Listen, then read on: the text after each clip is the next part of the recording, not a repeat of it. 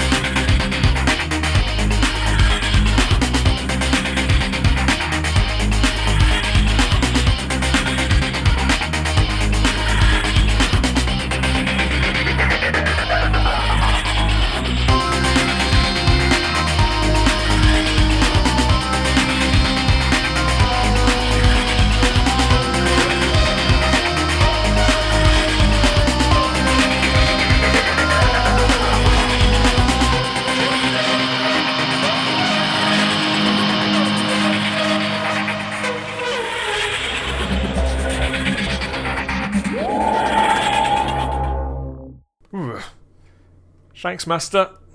Has he gone? Yeah.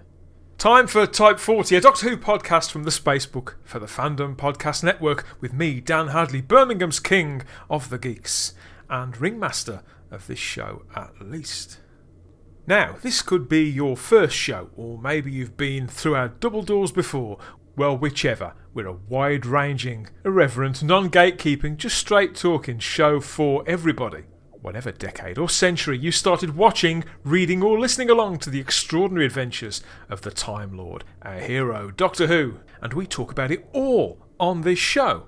And we've even been known to have a few laughs along the way. So come and step into this TARDIS and share our journey together here on Type 40. Hello, here we are again with another hypnotic edition of the show and a conversation positively buzzing with creative, never mind, Artron energy when we go behind the pop shields and open the Word documents over at Black Glove Studio.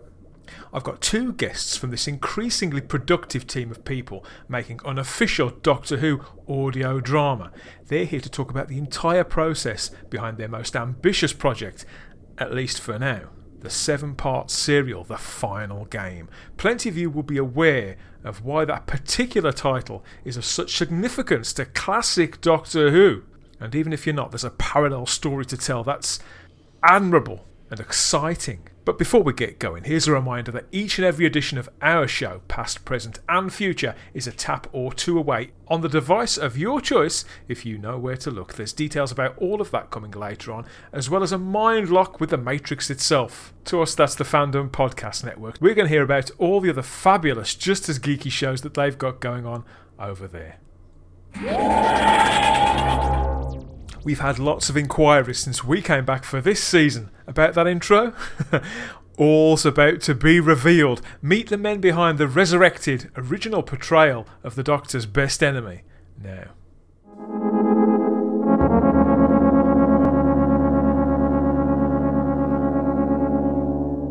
Yes, Doctor Who's history on audio stretches back further than many people may think.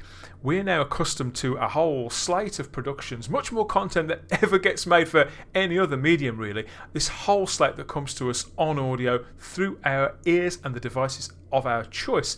And it's a road that was originally sort of dug up, ready for people to come down decades later by a couple of generations worth really of plucky Doctor Who fans, tech-savvy, creative fans willing to invest their time, their creativity and their passion into creating fresh adventures for the Doctor, his friends and foes. Big Finish itself has its roots in unofficial, non-canonical audio Doctor Who, and you'd be forgiven for thinking they'd got the whole market sewn up, wouldn't you really? it really isn't so. There are still teams of dedicated, talented fans banding together, crafting alternatives and sort of bending the boundaries really of time and space and of licensing rights. I'm joined by some of them today. We've got Chris McKeon here and Terry Cooper. They're from Black Glove. Welcome, gentlemen, to Type 40. Thank you. Hello. Now, people out there listening might be wondering who Black Glove. This all sounds a little bit nefarious. Sounds a bit Masonic, but we'll get to all that in a little while, and particularly Terry's involvement in it. I wonder if anybody can guess where Terry comes in with this. But we're going to start with you, yes. Chris. Was this your baby? Does this all start? Yes. So yes. So how did it get started? Well, Black Glove Studio got started out of a celebration, which is the centennial of Roger Delgado. And for any listeners that don't know, they probably do, but he is the man who played the Master in the Jon Pertwee era of Doctor Who. The first man to play the Master. I will always say this, of course, which is, for me, that's the greatest irony, because for me, I think the Master first appears in the War Games, as played by Edward Brayshaw, the War Chief character, I think is the Master. Controversy already here, yes. Terry. For me, the Master dates back to 1969. But in any case, Roger Delgado is the first man to play officially the Master. And 2 years ago, a little more than 2 years ago, was his 100th anniversary.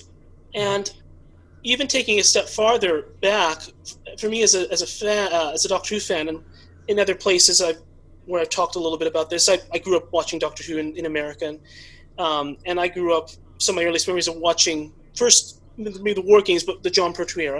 And one of my earliest fan memories, maybe starting to connect continuity in my mind, was after watching Frontier in Space, wondering as a little boy, where's the Master? Because that was Delgado's final on-screen appearance. Final on-screen appearance, exactly. And for fans in the 1970s, there's a 3.5 year wait. For me, it might have been watching it appear to several months. Because it was every week you see an episode or something. So I got through it much more quickly, but even so, I'm thinking, where's the Master? Because he was consistently around. And then eventually finding out through internet research that Roger Delgado had died. And he left behind, a wonderful legacy, but one story that was never made, which is called The Final Game, which would have been at his suggestion, because he felt that he was losing opportunities for work. It was his, not insistence, but suggestion that be his final story. Suggestion to bring it to a close. Suggestion to bring it to a close. And so, but it was left undone, and so that was replaced by the story Plan the Spiders, which was Jon Pertwee's swan song. And so when Roger Delgado's 100th birthday came around, I felt that there was still an opportunity that was a good opportunity and time to do some type of celebration. Now, people might recognize my name a little bit because I wrote the sixth Doctor Regeneration story and rematch with the Valeyard novel, Times Champion, a few years ago.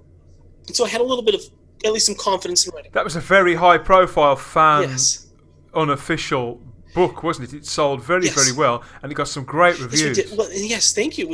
And that was done with a lot of love because, and a lot of heartache in a way, because it was co-written by the late Doctor Who book author Craig Hinton, whom I met at the very end of his life.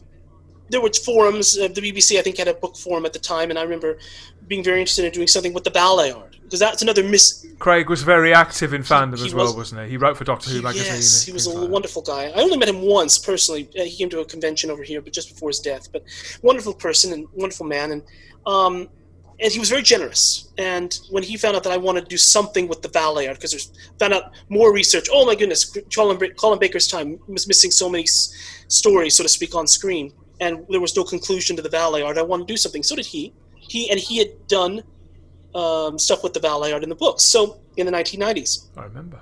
And so I had come across this some years later, and so I said, well, I'd love to do something about it. And he said, you know what, let's try. And he had pitched an idea at the BBC, but it was ultimately rejected. And he was generous. He said, well, let's, for fun, let's get it online out there. You seem to have some good writing skills, and you're passionate about Doctor Who and the Valeyard.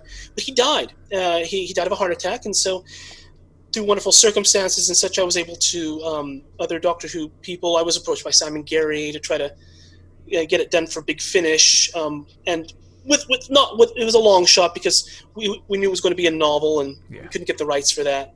David J. Howe of Tellus Publishing approached me and said, would you like to do it as a charity publication? We did, and for the British Heart Foundation, because Craig Kent had died of a heart attack, and it went very well, and I was very appreciative and happy to take part.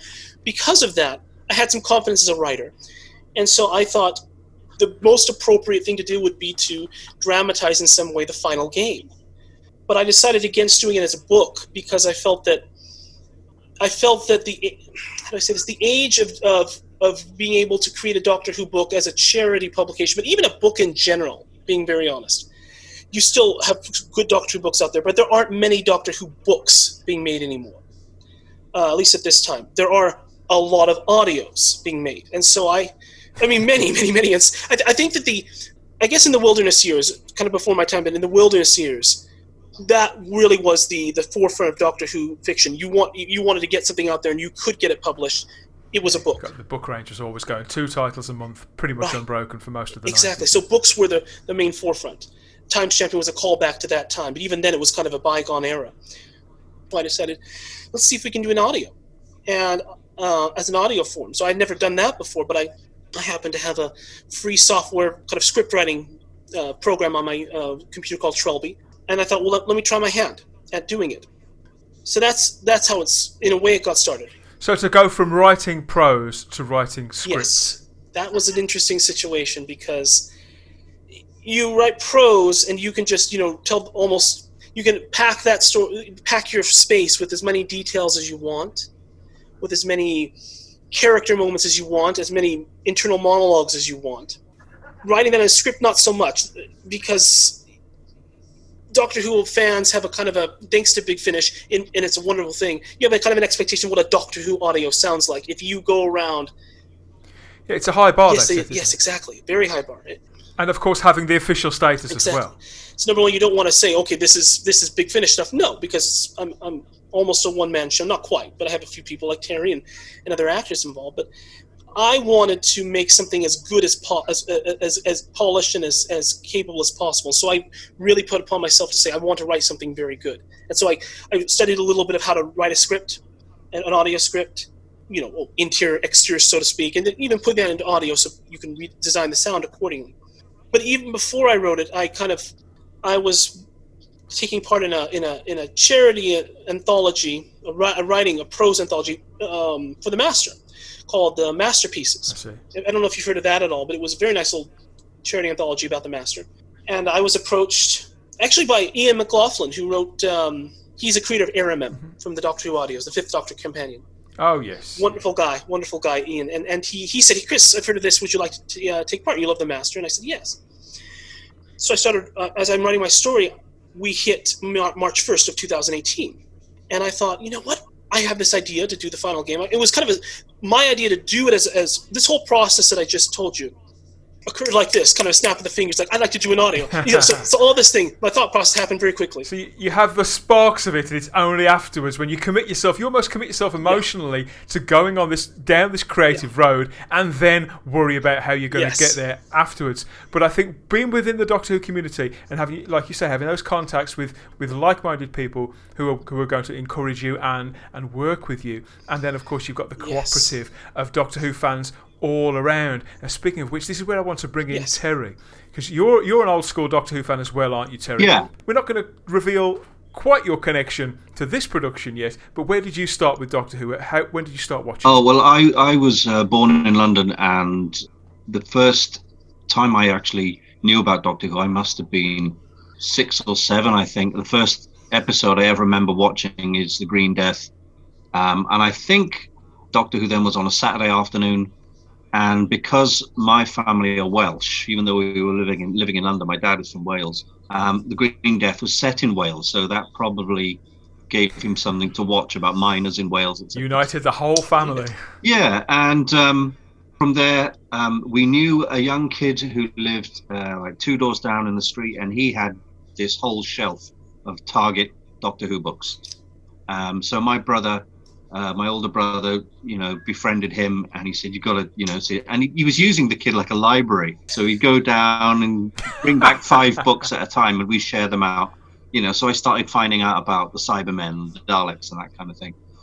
I don't have a lot of memories of the Jon Pertwee era, but Tom Baker is when I think everyone around my age got into it. So yeah, I mean, through Tom Baker to Peter Davison, kind of started falling off the idea of Colin Baker, which is ironic because I know him quite well now and I've worked with him. But I told that Colin Baker too. I said, "You weren't my favorite Doctor." He goes, "That's all right. I wasn't my favorite Doctor either."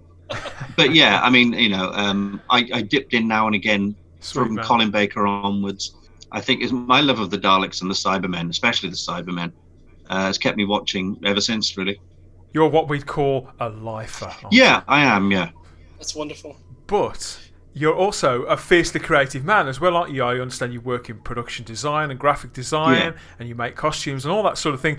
But specifically with regard to this, you're also a performer, aren't you? So I wonder if you'd like to reveal, what do you do in the final game? Who do you play? What do you bring to life? Okay, well, I'll just give you a little bit of backstory there. So, when I heard that Chris was doing the final game, I was looking for an audio that I could do, because I've done different things in the past. I've even played the Doctor once in a small audio, but it was just a kind of introductory 10 minutes where the Doctor gets killed and regenerates into a woman, and that was years ago. But I've done quite a lot of audio stuff, and I was looking around, and when I heard about Chris has won the final game, I thought, well, you know, I'd like to have a role in this. You know, being British, there's always room for random British people, you know, British accents in Doctor Who, because it's all the kind of... Yeah, Chris is nodding.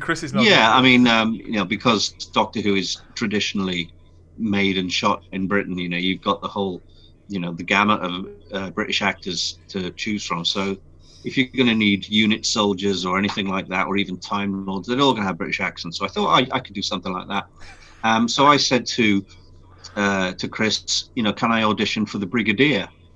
Not that I'm particularly good at doing the Brigadier's voice, but I thought, I'm British, I can do a kind of, you there, 5 rounds rapid, you know, that kind of thing. It's fairly sure it's Chroma, that kind of thing. But I thought it's close, but not quite there. As far as Doctor Who impressions go, I don't really do many. I mean, I can do Cybermen, I can do, I've done Davros in the past, but they involve a sound effect, a voice effect. Same with K9. But impressions, I can't really do many Doctor impressions. So I sent in my auditions to Chris of the Brigadier, and he came back to me and said, okay, not bad, but have you thought of doing the Master? And, you know, I grew up, like I say, with the Tom Baker era, and I saw mostly Anthony Ainley's Master. I thought, well, you know, we'll see what I can do. So I watched a ton of YouTube clips and some Pertwee videos just to kind of get my head around, you know, much like most impressionists do. They familiarize themselves with the voice. And so I basically sent Chris my audition, which was me rereading everything, every line or clip that I've watched. So I didn't have a script to read. I just basically said all the things that Delgado said in some of his clips, and Chris came back and said, wow, that's really good, that's, you know, that's a great Master. I'm like, is it? Because it's such a new impression for me. It doesn't feel that authentic in a way, but you know, a lot of people have said, oh, this guy's a good Roger Delgado, and I think, well, is it probably because of my age, or, you know, I'm sort of the same age as Roger, and I'm English, and whatever. But yeah, so I'm playing the Master in the final game. That is the role, really, in this production, is it? Even when the Master isn't in our ears, everything that's going on sort of revolves around him. He's really. the Emperor Palpatine. Chris teases us. Yeah, he's the Phantom Menace, who's got his machinations of everything. But again, like I say, I wasn't hunting out a lead role because I didn't think I could sound like the Master. I didn't think I could sound like any of the Doctor or any of the main characters. So I just thought, well, you know, I'll be Unit Soldier number 6. You know, yes sir, no sir. Get killed 3 minutes later. But then Chris says, you know, if you're willing, do the Master for me. And I was like, okay, great, I'll do that. Opposite, it's Marshall who plays the Doctor, isn't it? He's fantastic as the Doctor too. But so to have a performance as as uncanny as that. He really is. You'd have to get on the same level, and I sincerely think that you do, Terry. Do you want to give us a quick blast of the Master now? I am usually referred to as the Master, universally. The thing about the Master is he's very theatrical.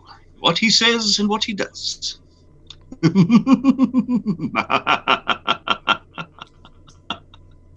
Yes, Doctor, I've caught you again. And the thing about that is... Actually, you have to give me a moment. I've got shivers going up my spine now. I feel proper creeped out. Nobody's going to argue with any of that. That is the Master. I think it has got better over time. You know, over the 7 episodes I've done of the final game, I'm more in my stride.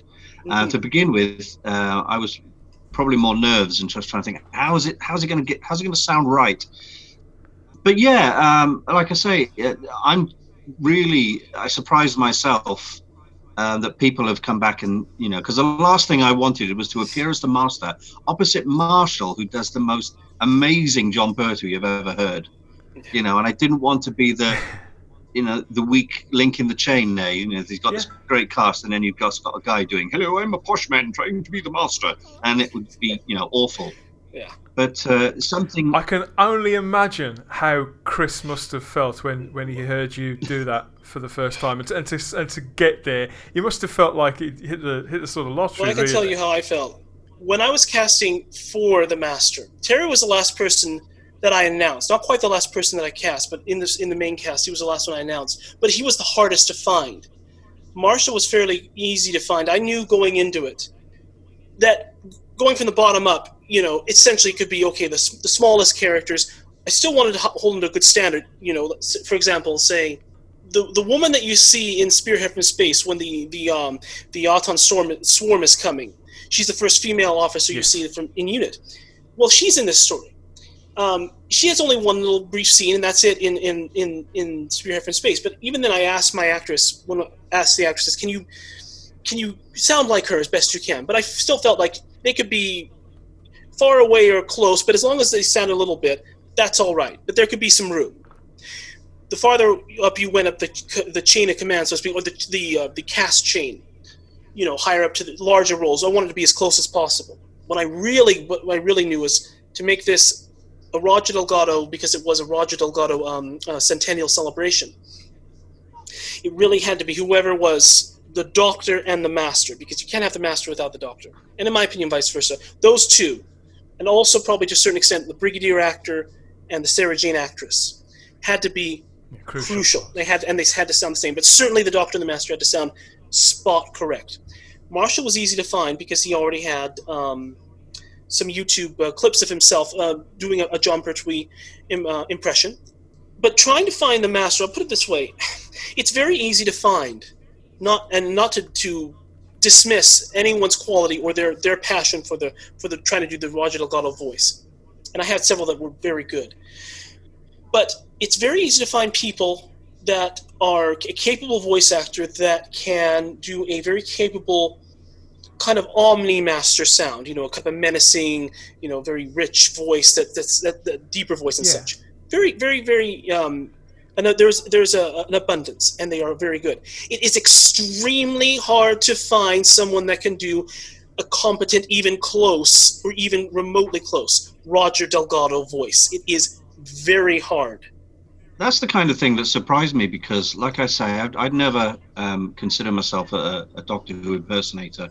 And if someone had asked me to find a John Pertwee impersonator, the only person I knew of is the BBC guy, John Culshaw. But I think the hardest part, obviously, for you is obviously to find the Doctor. But if you had a Doctor in mind, an actor to play the Doctor, that was great.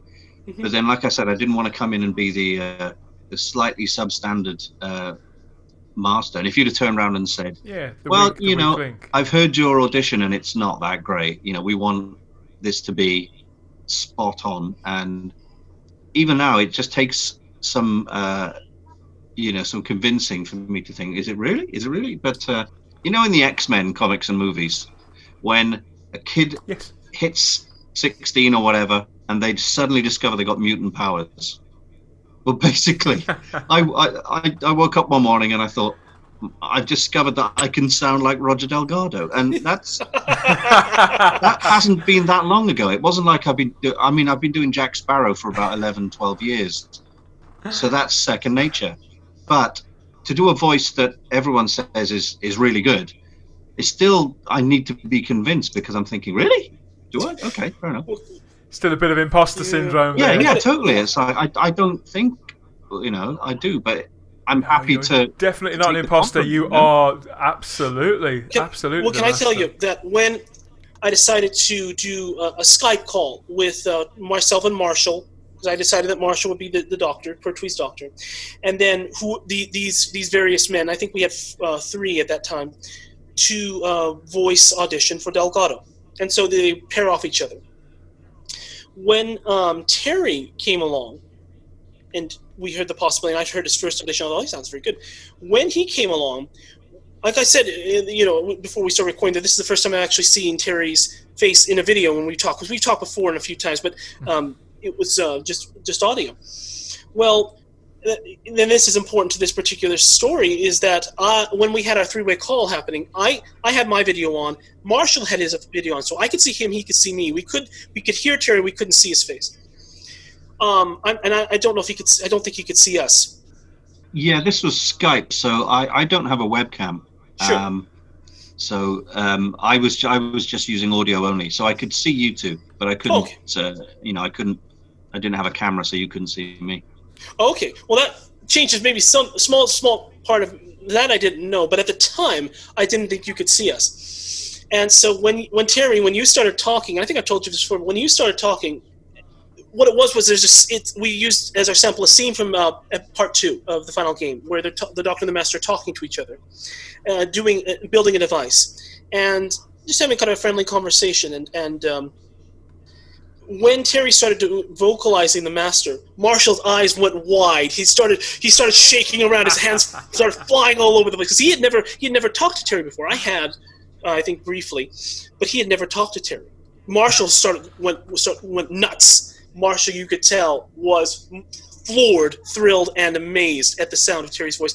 And so when we went through the scene, and I was doing the same thing, because I was actually hearing it in my ears for the first time, and it was amazing. And then hearing Terry paired up with Marshall was golden. But when we were done, we sent Terry away. We said, "Well, thank you, Terry. We'll talk to you." And I was convinced at that point. But when Terry left, Marshall and I stayed in the conversation for a few more minutes talking about it. When I said to him, "So what did you think?" And he said, "Chris, it's like Roger Delgado joined our Skype call." And that was it. I thought, Terry's the Master. Terry is the Roger Delgado Master. And really, it was so beautiful. Let me just say this, that for as much as you said Marshall was freaking out at hearing my impersonation of Roger, I was freaking out when I first heard Marshall. Before I put the Delgado voice on, he was talking to a Brit. A disembodied voice of a Brit, and it's like, well, it's probably not that much of a leap to go from a Brit to Roger Delgado, as I can imagine. But in the case of Jack Sparrow, Johnny Depp has got he's going to lose his American accent, do this sort of it's a slightly well-spoken but Cockney accent for Jack Sparrow, and he's got the slurring and everything, so he's got more hurdles. It's further removed, and the same with Marshall. I was talking to him, and I heard this American kid's voice. And I thought, how? Because I regard as Pertwee's voice to be one of the hardest to do, because there aren't that many people who do it. Very, very few. So, when he said, "Now listen, my dear chap," or whatever he says, this is the last name, hand me that thing over there. And I was like, oh my God. I was like, to me, it was like exactly what you said. I was like, Jon Pertwee has just jumped over the Skype call here. It's like, this is absolutely incredible. And that obviously put the frighteners on me, because I'm like, oh my, I've got to be at least as good as this guy. Otherwise, it's going to be Jon Pertwee playing against some bit part actor who's been asked to stand in, So I'm, like I say, I'm completely a fan of Marshall's Jon Pertwee. So once that you two guys are on board, Marshall and yourself, Terry, then Chris, your project starts to come to life, and the material can start to be the story can be planned and plotted, and the material sent out to these good people. Because as you mentioned earlier on, the original story, the final game, was commissioned for season 11 of Doctor Who, wasn't it, by Barry Letts at the time, from Robert Sloman, and it would have closed out the season as a six-parter, one would assume, because that's how things tended to be, and it was intended to close what we would call now in modern terms an arc, wasn't it? The entire arc of the story of the Master that had began with Roger Delgado in Terror of the Autons specifically. But even though this story was commissioned, what actually exists? Does it exist as a storyline breakdown? Did you have any raw material that you could work from, or does it all come from the mind of Chris McKeon? It almost all comes, if I being very honest, almost comes from my mind. The only thing that we know, on the DVD of The Planet of Spiders, there is a documentary called The Final Curtain, which talks about the death of Roger Delgado, and of course as a backdrop, his time as the Master and what would have been the lead up to the final game. According to Terrence Dicks, what exists of that was simply, he says, it never got beyond discussion. So there, as far as we know, there are no scripts apparently, and not even a story outline. Because again, Roger Delgado, you think of the timing. Roger Delgado dies in June of 1973. When did they film Planet of the Spiders? And they filmed Planet of the Spiders in, I believe, March and April of 1974. So 9 to 10 months after Delgado's death. So right around the time that Delgado died probably is about the time that Robert Sloman probably would have started writing the scripts, around that time. So there are no scripts, not a story outline. What we know is, according to Terrence Dicks, is that, of course, it would have featured the Master. We would have obviously featured the Third Doctor and Sarah Jane Smith. No mention of Una, but I imagine it would have been. But even so, the only thing that was thought is that they would have revealed the relationship, true nature of the relationship between the Doctor and the Master. And Barry Letts has said that they felt that they were brothers. There's a couple of versions of that. There's the line that says they could have been revealed as brothers, and there was another idea, a more sort of conceptually sort of far out idea, that they were even one and the same person, the ego and the id and all this sort of, something very, very high concept. So there's a little bit of grey area there, but the principle's the same. Yes, principle's the same, that they are not just simply two students that became, if they were at the academy together, two Time Lords, two Gallifreyans that became Time Lords that met each other by happenstance or whatever at their version of school. So as such, apart from a few quotes from the gentlemen involved, there was very little research you could actually do. Yes, but there was one thing that helped, which was that Terrence Dicks had said in his interview portions of that documentary that there maybe would have been some type of catastrophe that would have forced the Doctor and the Master to work together, and at the end the Master perhaps would have redeemed himself and maybe saved the Doctor in the end, but it would have been left ambiguous.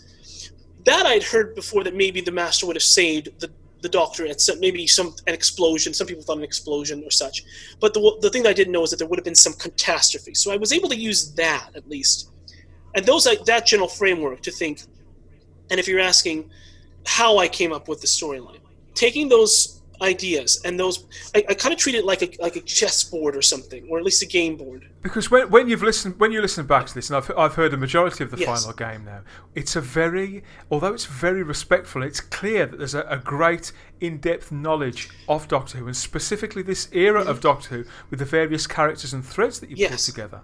It's modern in many respects. It's of a great scope on a broader canvas, and yet it feels right in the sweet spots where it doesn't get too big for it to be not Doctor Who anymore. You can imagine this being filmed with a couple of cameras in a three-walled set. That must be the toughest rope to walk. Part of my ethos, which was, although it's an audio adventure, I don't have the budget and I don't have a time machine and such, I can't film it as it would have been in 1974, but my ethos going into it was, this will be an audio presented as best I can, as if it were a television story from 1974. So that meant I put myself in the mindset on this chessboard, so to speak, or this game board, whatever. Okay, which characters will be there? And I thought, the Third Doctor will be there. Sarah Jane will be there.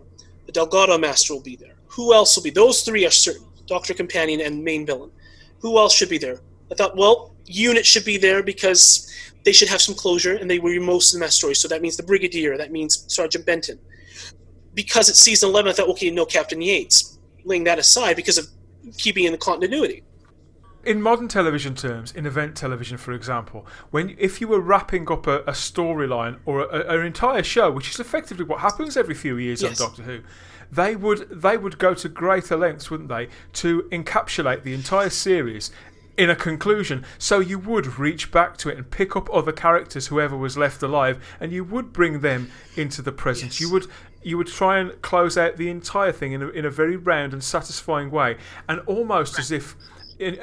Almost in a way in which an 8-year-old watching who may sort of think, oh yeah, this is a great story, but I wish that we weren't just getting an envelope from Joe Grant coming through the post of the Doctor in this. I wish that we could see Joe Grant one last time, and I wish that we could do this and do that and touch that and hear that and feel this, and you're able to do that. This gives you the scope to open it up in those ways. I went into this story thinking to myself, okay, if I want it to feel like as if it were 1974 all over again. Saturday. What does Tom Baker say? Sometimes in the audios, it's Saturday night tea time in 1977. Well, I thought in my mind, I went thinking, okay, as if John Pertwee were saying it's Saturday day tea time in 1974 all over again. So with that, I thought, okay, well, to prepare, because I didn't just think I want this person, I want that person, I want this situation and such. If you want full disclosure, I thought I'm going to go back and watch all of the stories with Delgado's Master. But then I thought I should also, because Sarah Jane is in the story, I should watch her stories. And then I just realized, you know what? Because the Doctor's there, I should watch his. And I just thought, I'm just going to watch the Pertwee era, so that I can immerse myself fully in these characters. And so going through that process, how did the storyline start to sort of reveal itself in a linear way, or was it more as a construction? Could you see the whole thing, or did you just sort of tread one step at a time? And how did you, and when you were assembling these scripts, how quickly were Terry and the other voice artists able to sort of get the material? It's kind of both, all of the above. I very quickly realized, going off of the idea, what Terrence Dicks said, that there had to be some catastrophe. I thought to myself, well, what catastrophe could you have? Again, keeping in the framework of 1974. What would fit in a 1974 context that would bring the Master and the Doctor together to fight a common enemy? And I thought the logical conclusion is the Daleks. Because the last time we saw the Master on screen was Frontier in Space and Planet of the Daleks by extension, where the Master's teaming up with the Daleks. I thought it would be a wonderful thing to explore what's perhaps the fallout of that adventure, what is maybe if there's any more back history behind that adventure. Once I had that, okay, Daleks. That's the catastrophe. Because I thought maybe you could have this or that, but I thought I don't want to dip into future eras, and I can't really see the Ice Warriors coming into play. No, and the Pertwee era is very much defined by the fact that it's the era where there's lots of invasions coming to the Earth. That was a deliberate attempt, and that did stay. Even though they did venture away from planet Earth, and there was, with the dematerialization circuit and everything else, it ultimately did come back to being an Earth-based show right at the end as well. So by making the sort of ultimate alien invasion story that was right for that era, I can completely see why you reached for the Daleks. Yeah, because I thought let's make it a big, an actual, full, complete, in a way, new series style, but in a 1974 context, which would be, not as many Daleks necessarily or ships flying around in the sky, but kind of a clandestine invasion of the Daleks of Earth in 1970. It would be 1975, but that's what it's said if people want to know, 1975. And but done in a way that's a slow burn. It's time we took a little break now. It's just our regular spot where we take a few minutes to tell you about some of the other conversations going on across the Fandom Podcast Network. On all those other shows, whatever your fandom, there's bound to be something here in this little lot just for you. Check it out.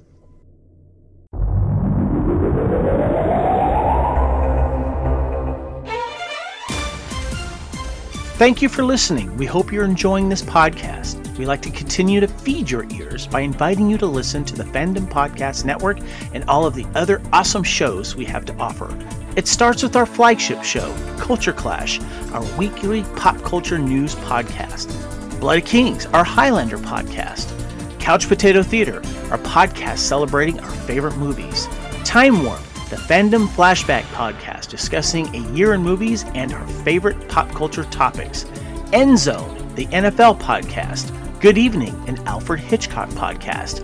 Union Federation, our Star Trek and Orville podcast. Hair Metal, the 80s and early 90s rock metal podcast. Type 40, our Doctor Who podcast. Lethal Mullet, a 1980s and 90s action film podcast. What a Piece of Junk, a Star Wars podcast. And our newest show, Making Treks, a new Star Trek podcast with a deep dive into the final frontier with host Mark Newbold and Adam P. O'Brien. You can enjoy all of these great Fandom Podcast Network shows on our master feed at fpnet.podbean.com. Fandom Podcast Network is also on Apple Podcast, iTunes, Stitcher, Google Play, Spotify, and iHeartRadio. You can also find us on Facebook under Fandom Podcast Network. You can also email us at fandompodcastnetwork@gmail.com. You can also find us on Instagram and Twitter under Fandom Podcast Network. Thank you for listening, and remember, respect others and enjoy your fandom.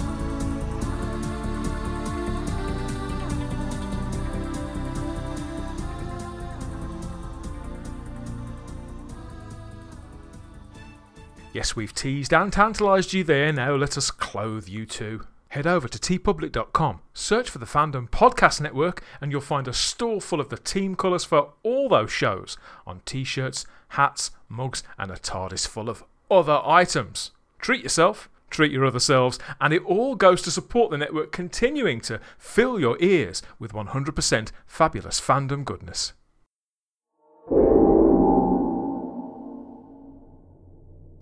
So, when you got this material, Terry, did it seem like ridiculously ambitious to you? How did it feel to you when you got sent these scripts, presumably electronically through email or whatever else? Did it surprise you with every twist and turn? Did you think, oh, could this get any bigger? Can this get any more ambitious? No, I mean, I read them as they came in, and I could see it was a big and quite fitting to be a grand adventure for what is essentially, a celebration of Roger Delgado, set in this style and feel of a 1974 Pertwee adventure. Obviously, I think if you take on too much of the entire scope of things, it might become a bit daunting, especially as, I find myself plugged into one of the co-lead roles. So I focused on the majority of my scenes, which are either with the Daleks or with the Doctor. And the first thing that jumped out to me was how well the dialogue was written, because, this is no slight on Chris, but being from the other side of the pond, sometimes the quintessential Englishness of some of the dialogue that you get, I mean, even more so back in the 70s, because every actor was, RADA trained and part of the establishment, and it was all my dear chap and all this kind of stuff. And that's another hurdle to kind of get over. Not only have you got to write for Brits, but you've got to write in this kind of days gone by, very clipped style. You can see that obviously, Chris, when you immersed yourself in the entire Pertwee era, that helped to inform the way everyone was speaking to each other. So when you've got a new character that no one's seen on TV, such as the Prime Minister, etc., you can instantly get a sort of handle on how he would speak and the dialect of the day. I was expecting to have to come back with some notes and say, well, he wouldn't say that and he wouldn't say this, but I don't think I did really, because again, I'm a very visual person, so I just try and visualize a 3-wall set, as you say, Dan, and Roger Delgado and John Pertwee hunched over a TARDIS console going, pass me this tool, thank you, Doctor, and have you ever thought, and it's just, they're going into it, and I think if it feels authentic in my mind, and it doesn't feel out of place, then it's obviously well written. Yeah, that's the thing, isn't it? Because as high stakes as these absolutely are, and as explosive as the production value is on this entire story, it really, the soundscapes, it just feels so full. As much as all that is there, this is a mannered piece for the most part, and it's got in the same way that Roger Delgado was quite a mannered man. It was a mannered performance, but you've got that sort of suave quality definitely in that character. But it is, I think, in all its best moments, the moments that make the hair stand up on the back of a fan's neck are the character moments. I feel the characters are propelling this, Chris. Yeah. The temptation. And with this huge story, it could have been the case where the story could have ran away with you as a writer. In kind of circling back to one thing you asked me that I had forgotten to answer was, how quickly did I write this, or how did I get to it? I made a very special part. How I outlined it was and this actually matters in a strange way. I just wrote the outline on a online, through Microsoft Word, whatever, and I set myself a goal: 1 page per episode. And so, keeping that as a framework, okay, it's not episode 1 will be 1 page, episode 2 will be another page, and so to speak. It's not going to spill over into a second page. If I start spilling over into a second page, I've got to trim it. I've got to fit it on this page. Self-editing. And so that meant, okay, what will be the character beats? That helped me keep in mind and discipline myself. What character beats do I want this episode? What story beats do I want this episode?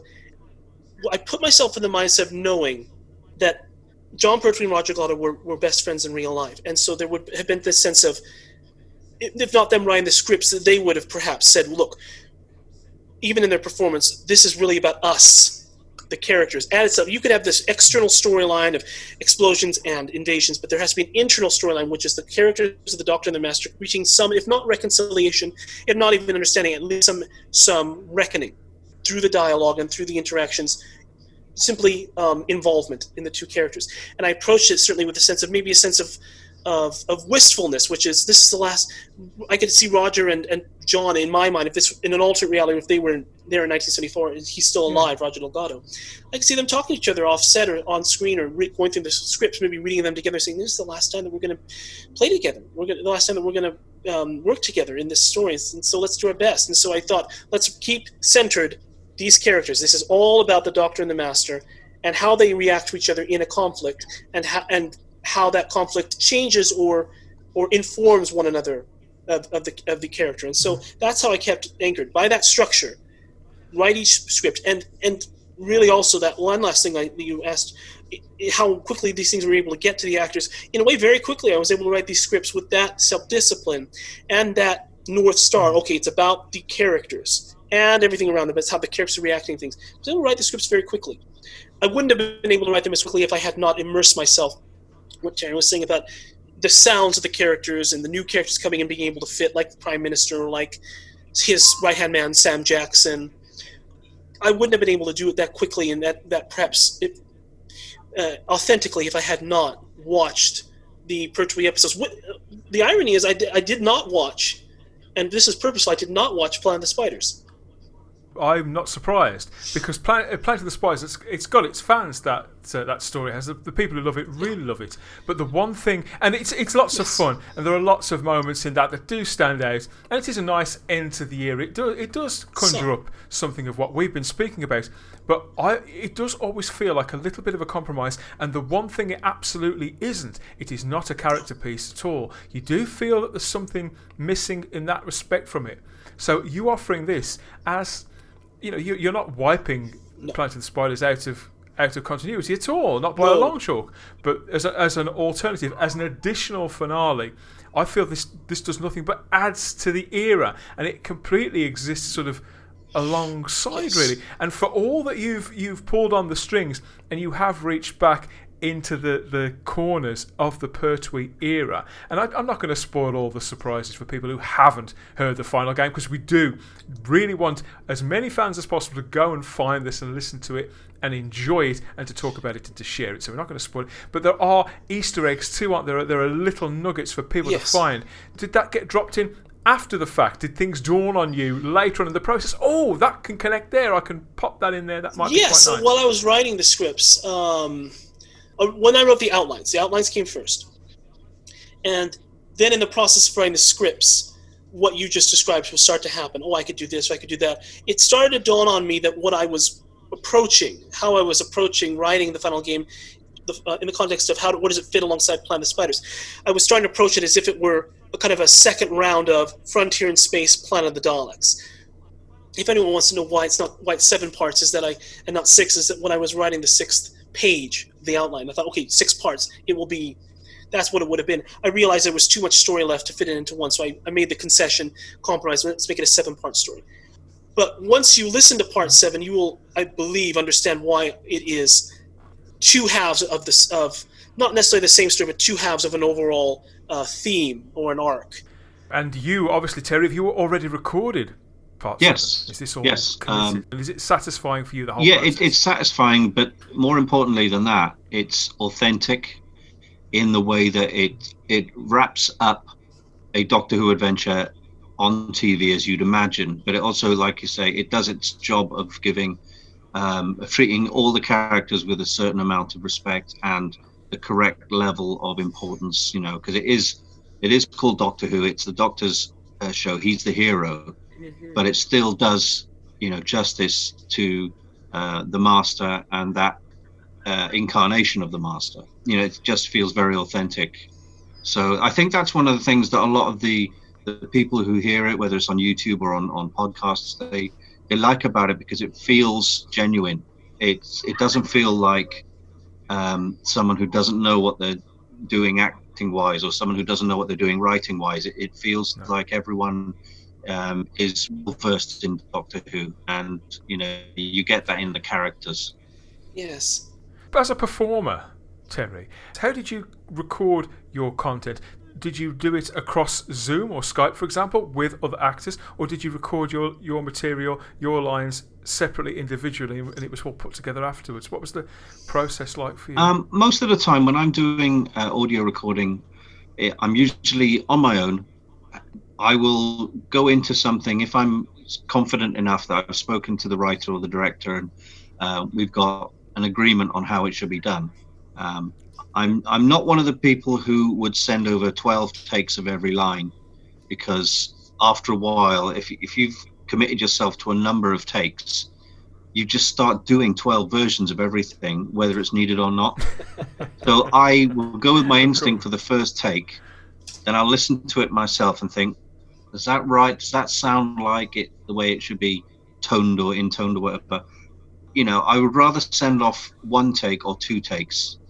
Generally just 1, because if it's not right, then I can be asked to come back. Can you come back and read episode 1, line 15, because it needs to match what the Doctor said there, or it needs to be angrier, or that kind of thing. But I say, if the script is written well enough, and it was, that you get an idea of what mood everyone's in and how much energy into a performance. So I recorded all my lines on my own, just with a microphone in front of me and a quiet day, and just go through them. And then once I've recorded everything in an episode, I'll listen back to, I'll grab all the wave files, put them into an audio player, and just play them loudly and just listen to them all the way through. And if there's anything that I've noticed I've mispronounced the word, or you're able to do kind of what Chris was talking about when he self-edits. Yeah. You're able to sort of take a few steps back from your own performance, and sort of hone in on anything you feel that you may have. There are certain bits in takes where I might take a breath that's too loud, so I will go into that, and I can decrease the volume just on that breath so you can't hear it. Or if something needs to be said a little bit quicker, I can snip out a space between 2 words. So if someone was saying, "Good morning, Doctor," like this, then you think, "Oh, that's a bit dragged out," so I could just snip a little bit at the end of morning and that gap, so it'll just be, "Good morning, Doctor." It'll be a little bit closer, a little bit tighter. So that's the thing I've got from doing years of commercials and things as well, where things have to be within a certain time frame. You've got 15 seconds to get all these words in. Yeah. And I will say, in terms of the brilliance, in my opinion, and really it is the brilliance of Terry's performances, when I was writing the scripts, I definitely tried to have the voices of the characters in my head. I can say honestly that I had in my mind, since all these voices, Nicholas Courtney, Roger Delgado, John Pertwee, Elizabeth Sladen, everyone are ringing in my head when I'm writing these, that I had, it has to sound this way, but I had a thought of, in my mind, okay, he not so much delivers this line, but in a general sense, this is how Roger Delgado sounds when he delivers the line. When I heard Terry's performances, sometimes they sounded similarly, just in general, sometimes a little different, but I never thought, okay, that needs to change. I thought, great, that sounds like Roger Delgado. His delivery informed my reception of the character. I thought, he sounds great. Because, yeah, of course, why didn't I think of that when I was writing? Of course he sounds that way. And I'm not pointing to specific examples, but just if there were ever, like, oh, he sounded more bright or darker than I thought great. There's little things in the Doctor's voice and the Master's voice that the actors did, which wasn't on the written page. And I found with the Master, some of the things he does, he puts in a little noise before a word. You'll get what I mean when I do an impression. But I've noticed the only other actor who does a similar kind of thing is Roddy McDowall when he was doing Planet of the Apes. So where I would say, right, that's fine. Would anyone like a cup of tea? Right. Roger Delgado go, that's fine. Would anyone like a cup of tea? It's like at the start. Yes, Doctor. There's that little, and Roddy McDowall do the same.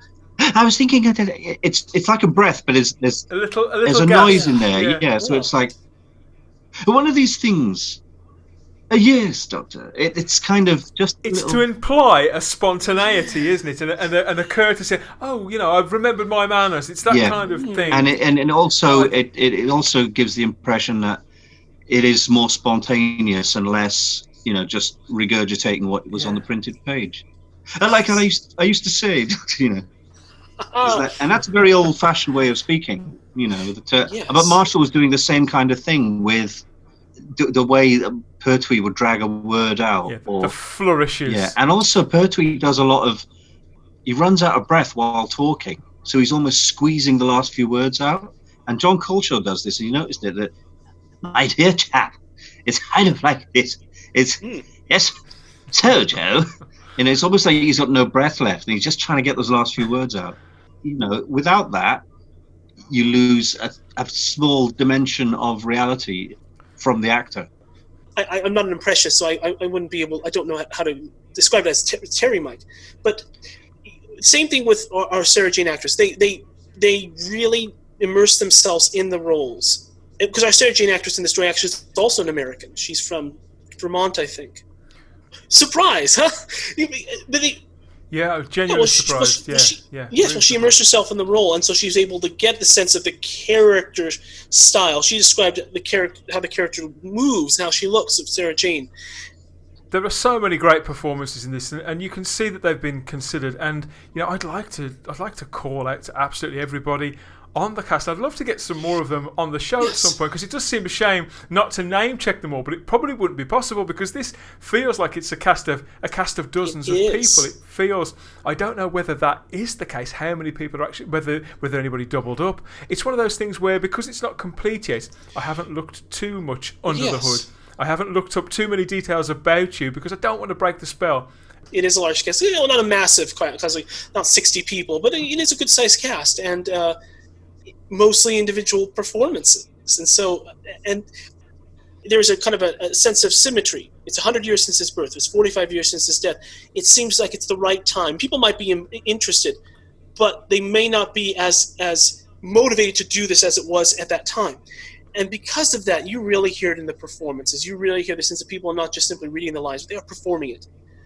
I will give a shout out to the voice actors of Sergeant Benton and Captain Yates. I decided to bring Captain Yates into the story, and I think that Johnny Robinson does, like Terry said, does a wonderful job of sounding like Richard Franklin, but also just a vocal performance. He's an excellent voice. I think he is by profession an audiobook reader, and I'm sure also an actor and other things. But this is his realm, and you hear it.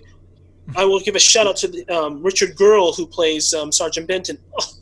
Yeah, Richard Sergeant Benton gets a lot of comments on YouTube, and that people just are blown away, because the cool thing about Benton is he is a grunt. He's just a jobbing soldier, and the temptation is that the actor could come in and go, "Oh, I'm Sergeant Benton and I'm an action hero," but he doesn't do it. He goes, "All right, miss, yes, miss," and he just plays it like John Levine would.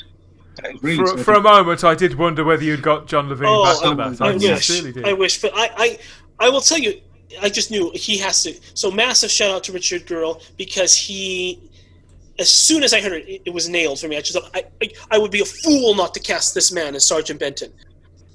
And then of course we have a wonderful sound designer, Gareth Severin, who I definitely want to talk about more. He's amazing. The soundscapes on it are unique and remarkable, and they take you to a place that I don't think, a precise place that I don't think we've ever been to with Doctor Who on audio before. It sounds like Doctor Who and feels like Doctor Who, but it also feels a little like it's the cousin of the War of the Worlds album, the Jeff Wayne album. That's how it seems to me. It's got a foot in those concept albums of the early to mid 70s, funnily enough, and that's why it feels so authentic. And that's why, when you are stepping up something like Doctor Who, which is a tea time adventure show for kids on a really small budget, if you're stepping it up, you've got to be as authentic as you possibly can somewhere along the way. And I really do feel that the balance is completely and utterly right. And I'd like to say, well done to absolutely everybody involved in the final game. But you're not stopping for long, are you, Chris? I understand you've got another Black Glove Studios production pretty much on the starting grid already. Do you want to tease that a little bit? You can say as much as you Yes, I can. I'll tease it. Yes, I'll tease a few things. We have fully recorded another Centennial story, and this is for Peter Butterworth, who played the monk in the William Hartnell years. A story called The Misshapen Planet. Last year was the Centennial for Peter Butterworth. It's a real Doctor Who legend, Peter Butterworth playing the monk, and so originating the character back in 65 and appearing in the Time Meddler and the later episodes of the Dalek Master Plan. I've loved trilogies, and so when I found out that he only appeared twice as wonderful, the first recurring single villain in Doctor Who, and therefore the first retroactively Time Lord antagonist, not exactly a villain, but even so, a foe for the Doctor. I wrote this story, The Misshapen Planet. It's a 4-part story, and with the First Doctor, Stephen and Dodo, and the Vord are there. That's part of the story, and so that's coming. There will be a follow-up to the final game, a Fourth Doctor, Roger Delgado Master trilogy. In a nutshell, it is continuing to bridge the gap from the Roger Delgado years to the Deadly Assassin for the Master, so seeing how he ends up in that condition. We also have a Centennial purely dedicated to John Pertwee called The Veiled Memory, a dedicated single-episode story for him as a Centennial, set immediately after Spearhead from Space, where he faces the Master. But which Master is the question? And our big thing that we're starting right now, the Sarah Jane Adventures Series 5, Volume 2, which is essentially just an audio adaptations of the last 3 unmade Sarah Jane adventure stories, left unmade because of the sad passing of Elizabeth Slater. Yeah. And Russell T Davies made these storylines public, didn't he? He wrote articles explaining where the series would have gone for Doctor Who magazine, didn't he? A number of years ago now for a special. So you've got some idea of where he would have taken it to a conclusion. Yes, so that helps exactly. They're called Meet Mr. Smith, The 13th Floor, which incidentally was produced for kind of a spiritual successor series, Wizards vs. Aliens, and The Battle of Bannerman Road. Just like with the final game, the enthusiastic reaction of other actors coming into to play and that are teenagers and little children that were maybe themselves little children or probably even hadn't been born yet or something when the Sarah Jane Adventures were airing. You've got a repertory company now of voice actors who you've worked with, and I'd imagine as long as their work commitments and the other things they've got going on in their lives permit. It sounds like a lot of fun. Is it, Terry? Is it? Oh, the voice acting is brilliant. Yeah, I mean, I've done quite a bit of paid work, but that's just the sort of boring radio commercials and this kind of thing. I've never really been paid for acting. You've never tried to take over the universe before, have you? Oh, goodness me. Well, yeah. I mean, when you're in a position of power and you can tell the Doctor what to do, it doesn't get better than that, does it? So I guess it's one of those things that it's a plum roll. Fan audio and fan productions give you the chance to do things you'd never get to do in real life. So, I get to play the Master, Well, I will say this. I don't know how far my voice on this, what I'm about to say, will carry, but I really, really feel that if Big Finish is looking for a Roger Delgado Master, they cannot find anyone, in my opinion, better than Terry Cooper. And I really hope that if anyone here is listening to this from Big Finish, because you've had Big Finish people before, I think it's inevitable that they will recast the Delgado Master. And, yeah, they've got quite a lot of Masters actors now, including their own ones. Yes. There are people, for example, Chris Walker-Thompson, who does the best Patrick Troughton you've ever heard. Although he has done a Big Finish story with Tom Baker, he's not playing the Doctor. He's playing generic man number 16 or whatever. And they still use Fraser Hines to do Patrick Troughton's voice. One thing that was kind of a sobering thing for me in producing the final game is early in the production, I had the idea of I wanted to present this story in some way to Roger Delgado's widow, but she died shortly before we went into production, and so that couldn't happen. But I thought, well, I would love to be able to present this to his family, but I quickly found out that he has no family left. He had a first wife. His wife that died recently was his second wife. His biographer, I contacted his biographer, who's I think he's an Australian man, and I asked him, is she still alive? And he said, I don't know. He looked, but he can't find any trace of her, and he can't find any trace of any direct family. So it really was no joke. That was a very sobering moment for me, where I realized there's no one left in his family. All we can do to honor his memory is do what we've done, and we have no one to present it to in his family. For a man who spent a couple of decades, probably close to 3 decades, on screen, in movies and TV shows. Yeah, he could have easily refused to do TV. I mean, generally, even though production values have gone up, in this century, generally people would see TV as a step backwards from movies. So you very rarely get movie actors doing TV. And it's strange, isn't it? Because now we know everything about the actors on TV, and whether they want us. Some of them want us to know absolutely everything about them, and others don't. But it's the nature of the press and everything. And so to think there could be a man of this high profile and who was this loved in this particular role alone, but somebody who was so recognisable and so much a common sight on the big and the small screen, whose life is still quite shrouded in mystery, really, and his family, and it's, in a sense, it adds to the mystique of him. And I know this is completely sort of by the by, but it does add something to the Master too. Roger Delgado probably is, in terms of the higher profile actors in Doctor Who, the one, like you said, that we know just about the least, because there are no interviews of him. There are no interviews. The only interview that I could find of him is a sentence that he was printed, I think, in the Doctor Who magazine, where he says that he enjoys. I think it was in a weird way, perhaps a tease for the final game, and that it's because it was 1973. He was interviewed in 73, and he filmed Frontier Space in October 72. And so shortly before his death, he's interviewed, and he says, "Oh, I enjoy playing the Master. It's such fun, and I hope that I can do it again." That's all we have. This production, as it stands at the moment, as a tribute, I think he'd be incredibly touched, moved, surprised, and would totally take it in the spirit in which it's been offered. You've more than done him proud, both of you gentlemen, and everybody else involved in the final game. Mission definitely accomplished. I know there's lots of work ahead of you, Terry and Chris, and we'd love to get you back on at a later date to speak more about the production process and voice work and writing and all the rest of it. Chris, we're going to need some links from you now, the best places where people can hear the content that's already available out there, and anywhere you'd like to direct people. They could be listening to this and salivating and need to know as much as they can about the upcoming projects as soon as they can. So hit us with all the links. Where can people see and hear? We have a Facebook page, Black Glove Studio. Where I'm most active is, and we also have an Instagram page under that same name, Black_Glove_Studio. Where we are most active is on Twitter, @StudioGlove. I think it's capital S, capital G, @StudioGlove. No underscores or anything. We'll keep watching and follow all those links. Terry, Chris, thank you for your time. It's been delightful to speak to you.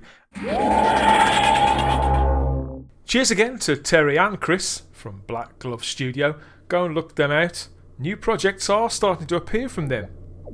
And that's our time rotor kicking in and calling time for now. we'll be back with another edition of Type 40. Look out for that wherever you found this. Maybe it was on the brand new Type 40 podcast feed, hosted at type40.podbean.com by popular demand. Our very own feed. Now we're even easier to find. Or you can search for us on Apple Podcasts, Spotify, iHeartRadio, Stitcher, Google Play, TuneIn, or the Podbean app. And don't forget, over on YouTube, the world's largest streaming platform. We're still on the Fandom Podcast Network's incredible master feed, of course, with all those other great shows. As ever, you can keep in touch through our social medias, Instagram and Twitter at Type40Doctor Who, even email type40doctorwho@gmail.com. And last but not least, if you're feeling particularly brave and fancy some real-time, extra-dimensional chit-chat, step into the Type 40 Facebook group. I am Dan Hadley. You can find me scattered across all of space and time, though mostly on Twitter and Instagram as the Spacebook, wheezing and groaning, it's my age, and posting about whatever catches my eye, imagination, or both in popular culture, inside and outside of the TARDIS. There's links to all of that in our show notes. We always have the time. If you have the space here on Type 40, thank you for playing our game. Speak to you soon.